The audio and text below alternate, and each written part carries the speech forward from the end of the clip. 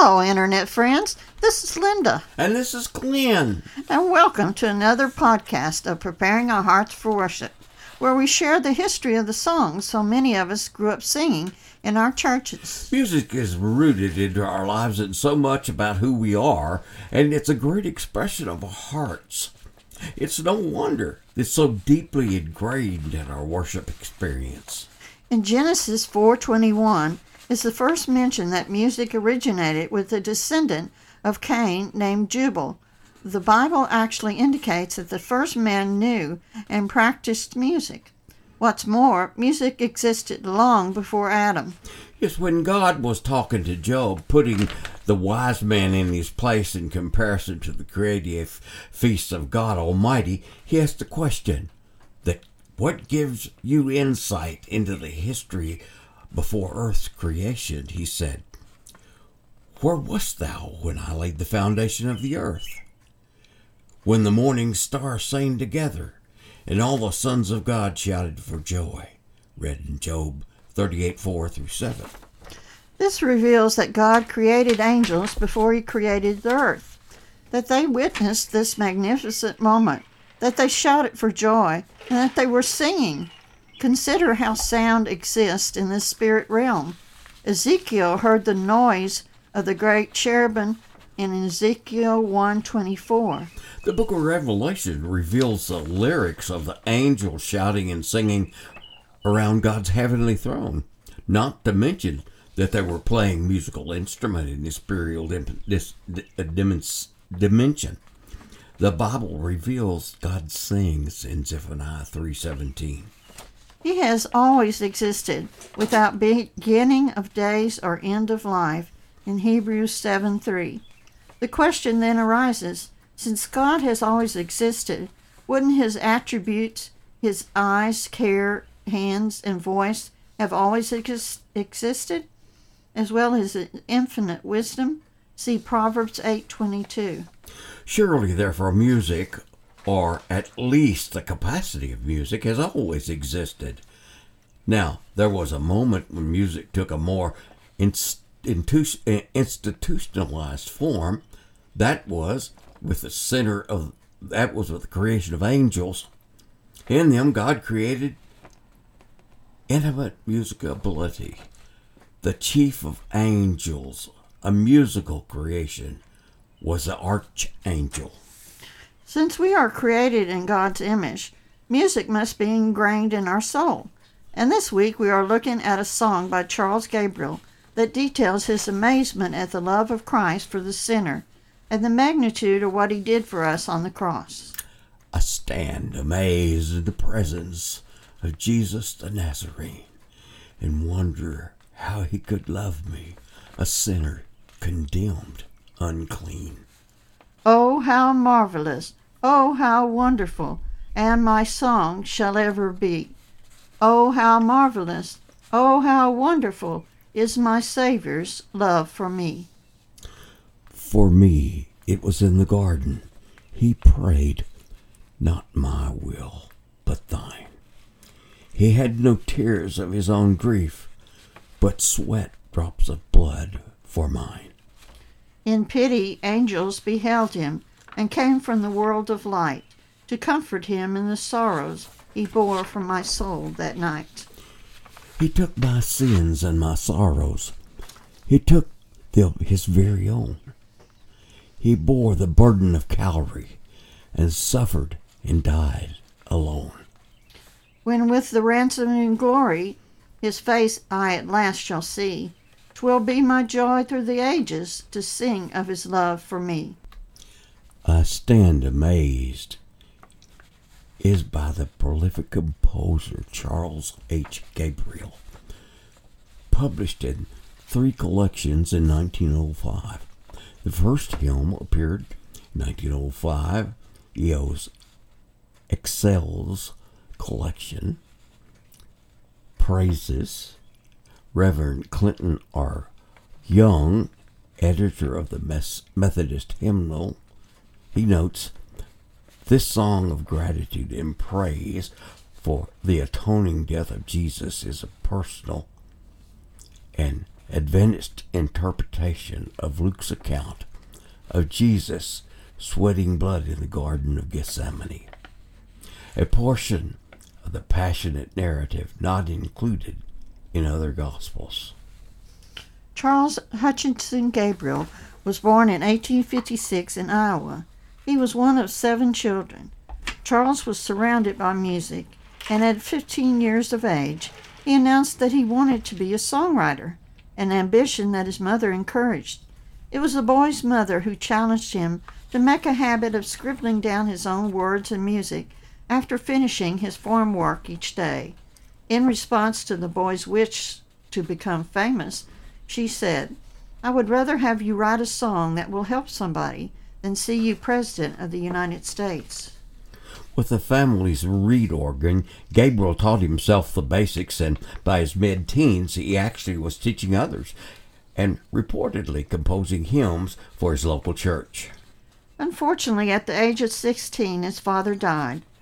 Charles took on the responsibility of taking his father's place as a teacher in the local singing school. After about a year, he left his hometown, seeking other teaching opportunities. He continued teaching for over 10 years. He published his first hymn as a teenager, and by his early 20s, he had published a songbook called Gabriel's Sabbath School Songs.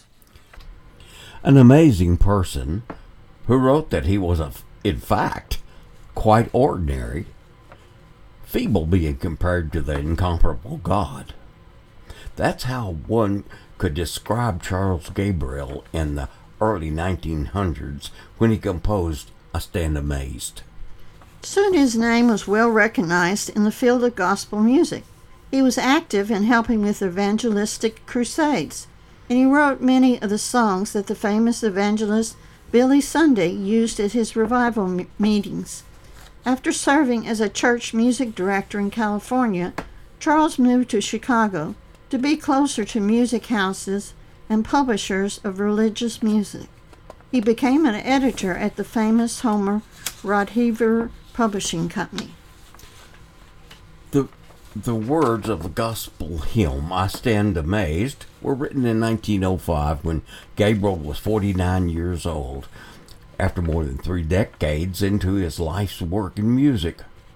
The hymn's words indicate he was not self-absorbed as some, with his talent over such a long stretch of time, might have been. Instead, Gabriel focused his attention on the one who gifted him musically. Gabriel's compositions show he saw his own faults, a sinner, condemned, unclean, as we see in verse 1. But that's where he dwelt.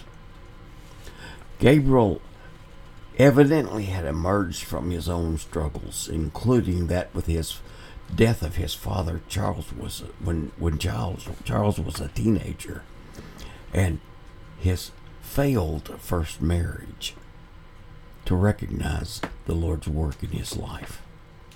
He gave a brief account of the hymn in his personal memoirs of 1918. Elijah Brown, founder of the Ram's Horn, sent me these 2 lines. He had no tears for his own griefs, but sweat drops of blood for mine, saying he believed the theme might suggest words for a song. It did, and My Savior's Love, or I Stand Amazed, as it was later known as, published in 1905, was the outgrowth. His exact words are a part of the second stanza. Gabriel composed songs, anthems, cantatas, and also edited a collection of songs. He was associated with major music publishers of his day. Often he used pseudonyms like Charlotte Homer, Jeannie Ray, and S.B. Jackson. This song is a song of gratitude for the atoning death of Jesus Christ, and is based on Luke's account of Jesus sweating blood in the Garden of Gethsemane. This story is only found in Luke's Gospel and not in the other Gospels.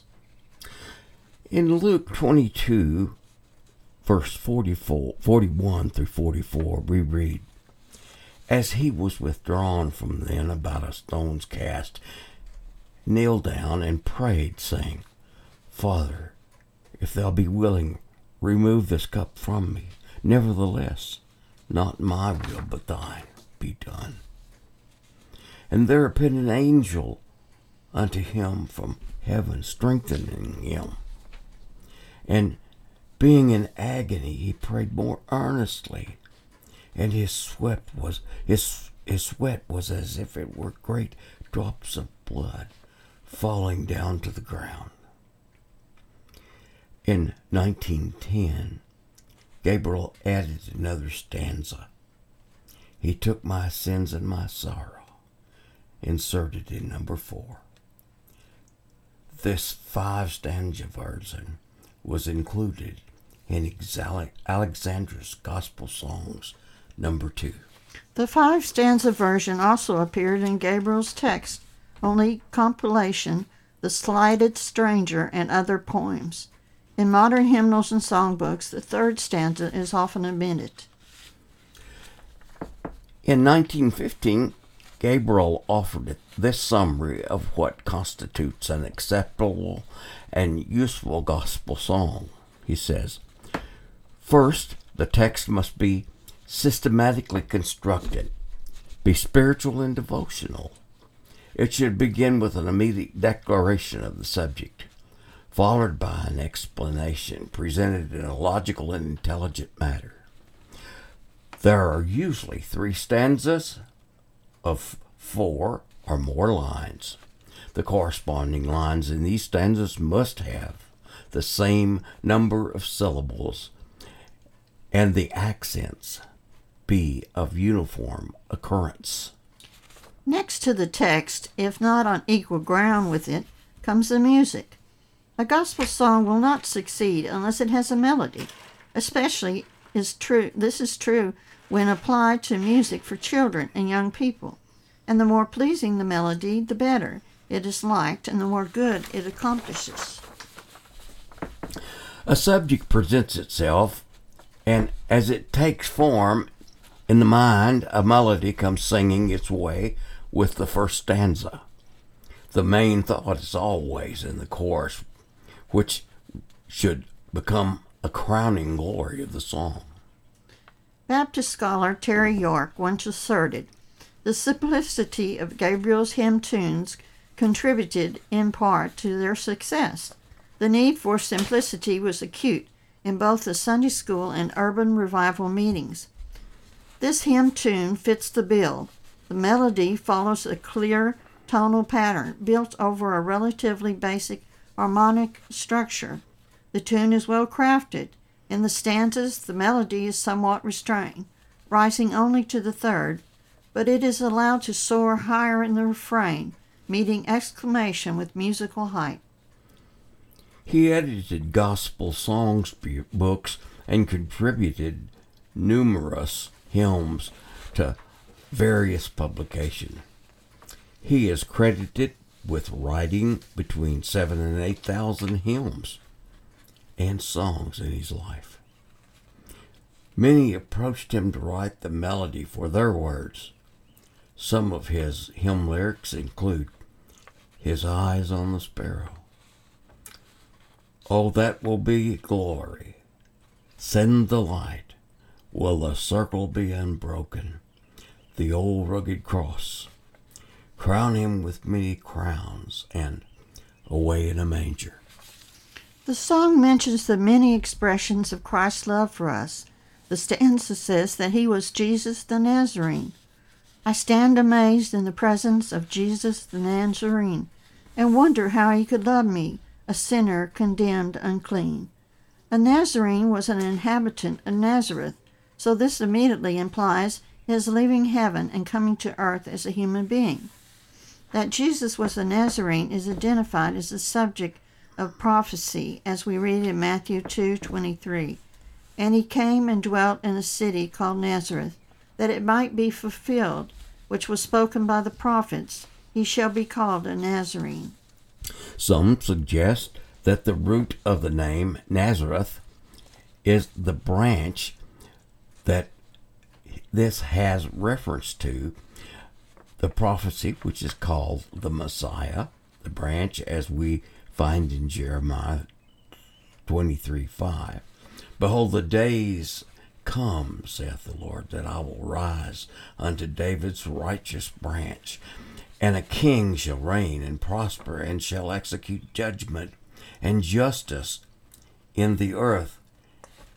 In Zechariah it reads in 6:12, and speak unto him, saying, Thus speaketh the Lord of hosts, saying, Behold, the man whose name is the branch, and he shall grow up out of his place, and he shall build the temple of the Lord. Others suggest that it may have reference to the fact that the Messiah was to be despised and rejected, and that people would say, Can any good thing come out of Nazareth? John 1:46 says, And Nathanael said unto him, Can there be any good thing come out of Nazareth? Philip saith unto him, Come and see. In any event, this Nazarene certainly did love us. And in 1 John 3:16, Hereby we perceive the love of God, because he laid down his life for us, and we ought to lay down our lives for the brethren. And it's amazing love, because he loved us even while we were yet sinners, condemned and unclean, as we read in Romans 5:8. But God commended his love toward us in that while we were yet sinners, Christ died for us. In the second stanza it says that he agonized in the garden for us. For me it was in the garden he prayed, Not my will, but thine. He had no tears for his own griefs, but sweat drops of blood for mine. It was for us in the Garden of Gethsemane that he prayed in Matthew 26:39. And he went a little further and fell on his face and prayed, saying, O Father, if it be possible, this cup pass from me, nevertheless, not my will, but thy will. And in Luke 22:42, saying, Father, if thou be willing, remove this cup from me, nevertheless, not my will, but thine will be done. Sacred Selections omits this stanza completely, and Hymns for Worship changes it to, He cried with tears in his sorrow. Apparently Shepherd and Stevens felt that he did have tears for his own griefs or sorrows based on Hebrews 5:7, who in the days of his flesh, when he had offered up prayers and supplications, with strong crying and tears unto him that was able to save him from death, and was heard in that he feared. 1 Peter 3:18 says, For Christ also hath once suffered for sins, the just for the unjust, that he might bring us to God, being put to death in the flesh, but quickened by the Spirit. In any event, this statement means that all of his suffering was for us because of our sin. 1 Peter 4:1 reads, For as much then as Christ has suffered for us in the flesh, arm yourself likewise with the same mind. For he that hath suffered in the flesh hath ceased from sin. Stanza 3 says that he had sorrows for us. In pity angels beheld him, and came from the world of light, to comfort him in the sorrows he bore for my soul that night. The agony of Jesus in the garden was not the end, but in fact the beginning of his sorrows. So an angel appeared from heaven, strengthening him, not only during the agony of the garden, but undoubtedly for the rest of his tribulations, as well as found in Luke 22:43. And there appeared an angel unto him from heaven, strengthening him. And certainly Jesus did experience many sorrows for us. Isaiah 53:4-9 says, Surely he hath borne our griefs and carried our sorrows. Yet we did esteem him stricken, smitten of God, and afflicted. But he was wounded for our transgressions, he was bruised for our iniquities. The chastisement of our peace was upon him, and with his stripes we are healed. All we like sheep have gone astray. We have turned every one to his own way, and that the Lord hath laid on him the iniquity of us all. He was oppressed and he was afflicted, yet he opened not his mouth. He is brought as a lamb to the slaughter, and as a sheep before the shearers is dumb, so he opened not his mouth. He was taken from prison and from judgment, and who shall declare his generation? For he was cut off out of the land of the living. For the transgression of my people was he stricken. And he made his grave with the wicked, and with the rich of his death, because he had done no violence, neither was there any deceit in his mouth. Stanza 4 says that Jesus died for our sins. He took my sins and my sorrows. He made them his very own. He bore the burden to Calvary and suffered and died alone. He took our sins and made them as though they were his very own. 2 Corinthians 5:21. For he hath made him to be sin for us, who knew no sin, that we might be made the righteousness of God in him. 1 Peter 2:24 says, who his own self bare his sins in his own body on the tree, that we, being dead to sins, should live unto righteousness, by whose stripes ye were healed. Thus he bore the burden to Calvary, which in the Latin name of the place is Golgotha, where Jesus died for us. Luke 23:32 says, and when they were come to the place which was called Calvary, there they crucified him, and the malefactors, one on the right hand and the other on the left.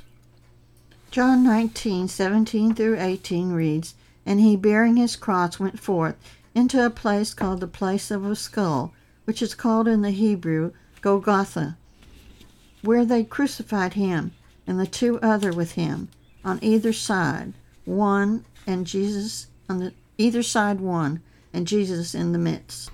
1 Corinthians 15:3 says, for I delivered unto you first of all that which I also received, how that Christ died for our sins according to the Scriptures. There he suffered and died alone. The statement that he died alone is undoubtedly associated by his cry, for, my God, why have you forsaken me? It has been debated by theologians and others as to the precise meaning and application of this phrase for years. The usual explanation is that Jesus was bearing our sins, and it was necessary for God to turn away from him, and at that time, and let him die alone. Stanza 5 says that he makes possible the hope of glory, when with the ransoming glory his face I at last shall see. 'Twill be my joy through the ages to sing of his love for me. Glory here refers to being in the very presence of God himself, as we read in Psalms 73:24. Thou shalt guide me with thy counsel, and afterwards receive me to glory.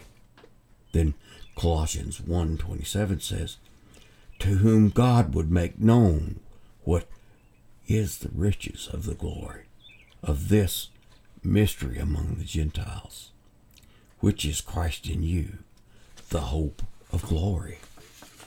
When we stand in glory with the ransom, then at last his face we shall see. For when he comes, we shall see him as he is.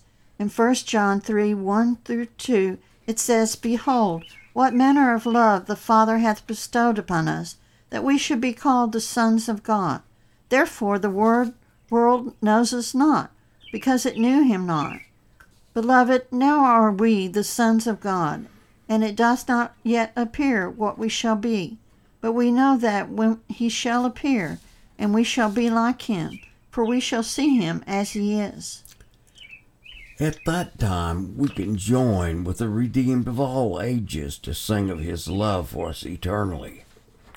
We are told in Revelation 5:8-14, and when we had taken the book, the 4 beasts and the 24 elders fell down before the Lamb, having every one of them harps and golden veils full of odors, in which are the prayers of the saints.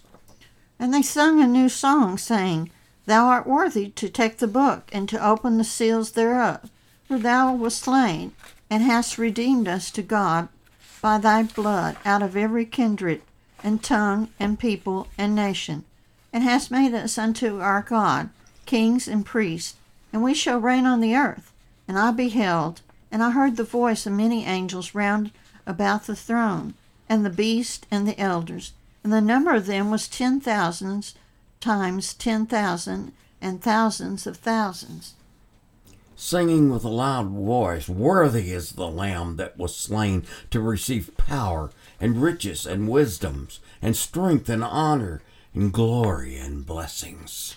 And every creature which is in heaven, and on the earth, and under the earth, and such as are in the sea, and all that are in them, heard I say, Blessing and honor and glory and power be unto him that sitteth upon the throne, and unto the Lamb forever and ever. And the 4 beasts said, Amen. And the 24 elders fell down and worshipped him that liveth forever and ever. The chorus concludes by remarking how marvelous and wonderful is Christ's love for us. How marvelous, how wonderful, and my song shall ever be. How marvelous, how wonderful is my Savior's love for me. In August 1986 issue of the Ensign magazine published an address given by Elder Jeffrey R. Holland, the president of Brigham Young University. In this address stated, I stand amazed, I stand all amazed, he said. One of our favorite hymns begins, I stand all amazed. In any consideration of Jesus' life, surely there is a reason to be amazed in every way. Known as the master of missionary music, Gabriel led worship next to Evangelist Billy Sunday and encouraged many listeners through the years to hear the Macedonian call. In Acts 16:9-10 it says, And a vision appeared to Paul in the night. There stood a man of Macedonia and prayed him, saying, Come over into Macedonia and help us. And after he had seen the vision, immediately we endeavored to go into Macedonia, assuredly gathering that the Lord had called us for to preach the gospel unto them and send the light around the world. Charles said later in life that my 60 years of gospel songs have been eventful, tolerant, and interesting. Failure more often than the success mars the path I've traveled. Now, since the years have led me up to the eastern slope and down the mountain from the top of life, I am hurrying toward the silent sea that lies slumbering before me. I begin to realize that my work has not been so much a failure as I had concluded. To meet those who have had helped in the times past by my hymns is worth more than all the gold that was ever mined. That was taken from Hymn Stories by William Conkle. The dynamic nature of God and his overwhelming gift of eternal life to us demands that we resist the urge to grow accustomed to the mystery and wonder of the Christian faith. It's the happy believer who stands amazed in the presence of Jesus the Nazarene and wonder how he could love me, a sinner, condemned unclean. Gabriel died on September the 14th, 1932, in Hollywood, California. My friends, we cannot look at this song and the Word of God that it so beautifully reflects without seeing the love of God depicted in what He did for us. How can we ignore, reject, let apathy deplete, or evaporate the message poured out in the life's blood of our Lord Jesus for us? He gave His life because of His love for us. While we were yet sinners, listen to me, my fellow creations of God. If you don't react to this, you'll spend eternity in the place of torment without hope of ever getting out. Please, we care about you and we want this for you. That same God that loved you is also a just God, and He cannot let sin go unpunished. He demonstrated His love for you on the cross, and now it's necessary for you to demonstrate your sorrow and repentance for the sins and ask Him for His forgiveness. Mean it with all your heart. He's already done everything else. Jesus paid it all. He took care of this for you, but you must acknowledge it and accept this truth and trust in Him and Him alone. This is a gift for you. Won't you accept it right now today, while you can before it's too late? Behold the hourglass, how swiftly the sand doth move. Now let's listen to Forgive and Do I Stand Amazed.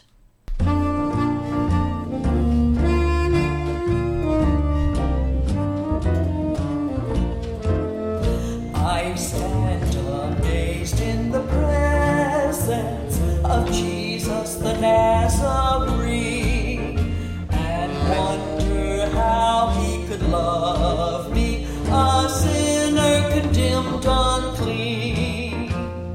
How marvelous, how wonderful, and my song shall ever be. How marvelous, how wonderful is my Savior's love for me. For me it was in the garden, He prayed not my will but thine. He had no tears for His own griefs, but sweat drops of blood for mine. How marvelous, how wonderful, and my song shall ever be. How marvelous, how wonderful is my Savior's love for me. He took my sins and my sorrows, He made them His very own. He bore the burden to Calvary and suffered and died alone. How marvelous, how wonderful, and my song shall ever be. How marvelous, how wonderful is my Savior's love for me.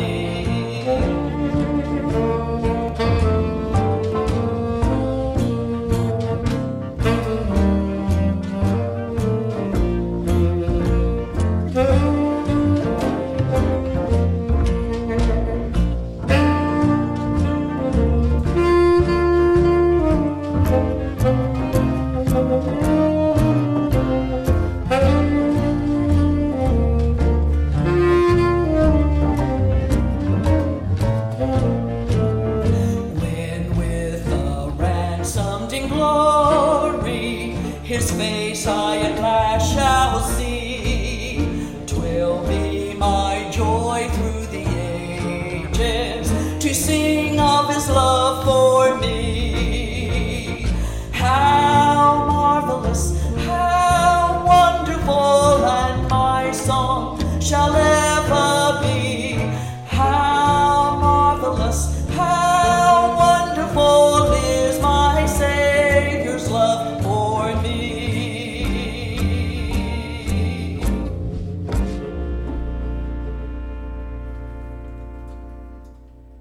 Thank you so much for listening to our podcast today. We trust it was a blessing to you. It makes our day when we hear someone that was blessed by our podcast or music. We'd love to get an email from you. Just send it to glenn.dawson@glenndawsonea.com. That's glenn.dawsonea.com. You can find all our information on our website at www.glenndawsonea.com. In addition to our email, you can find information about our Facebook page and Twitter information. You can also find links to our index of all our podcasts and links to all our music on YouTube. We hope you will enjoy those, and remember now, we love y'all. God be with you, and bye for now.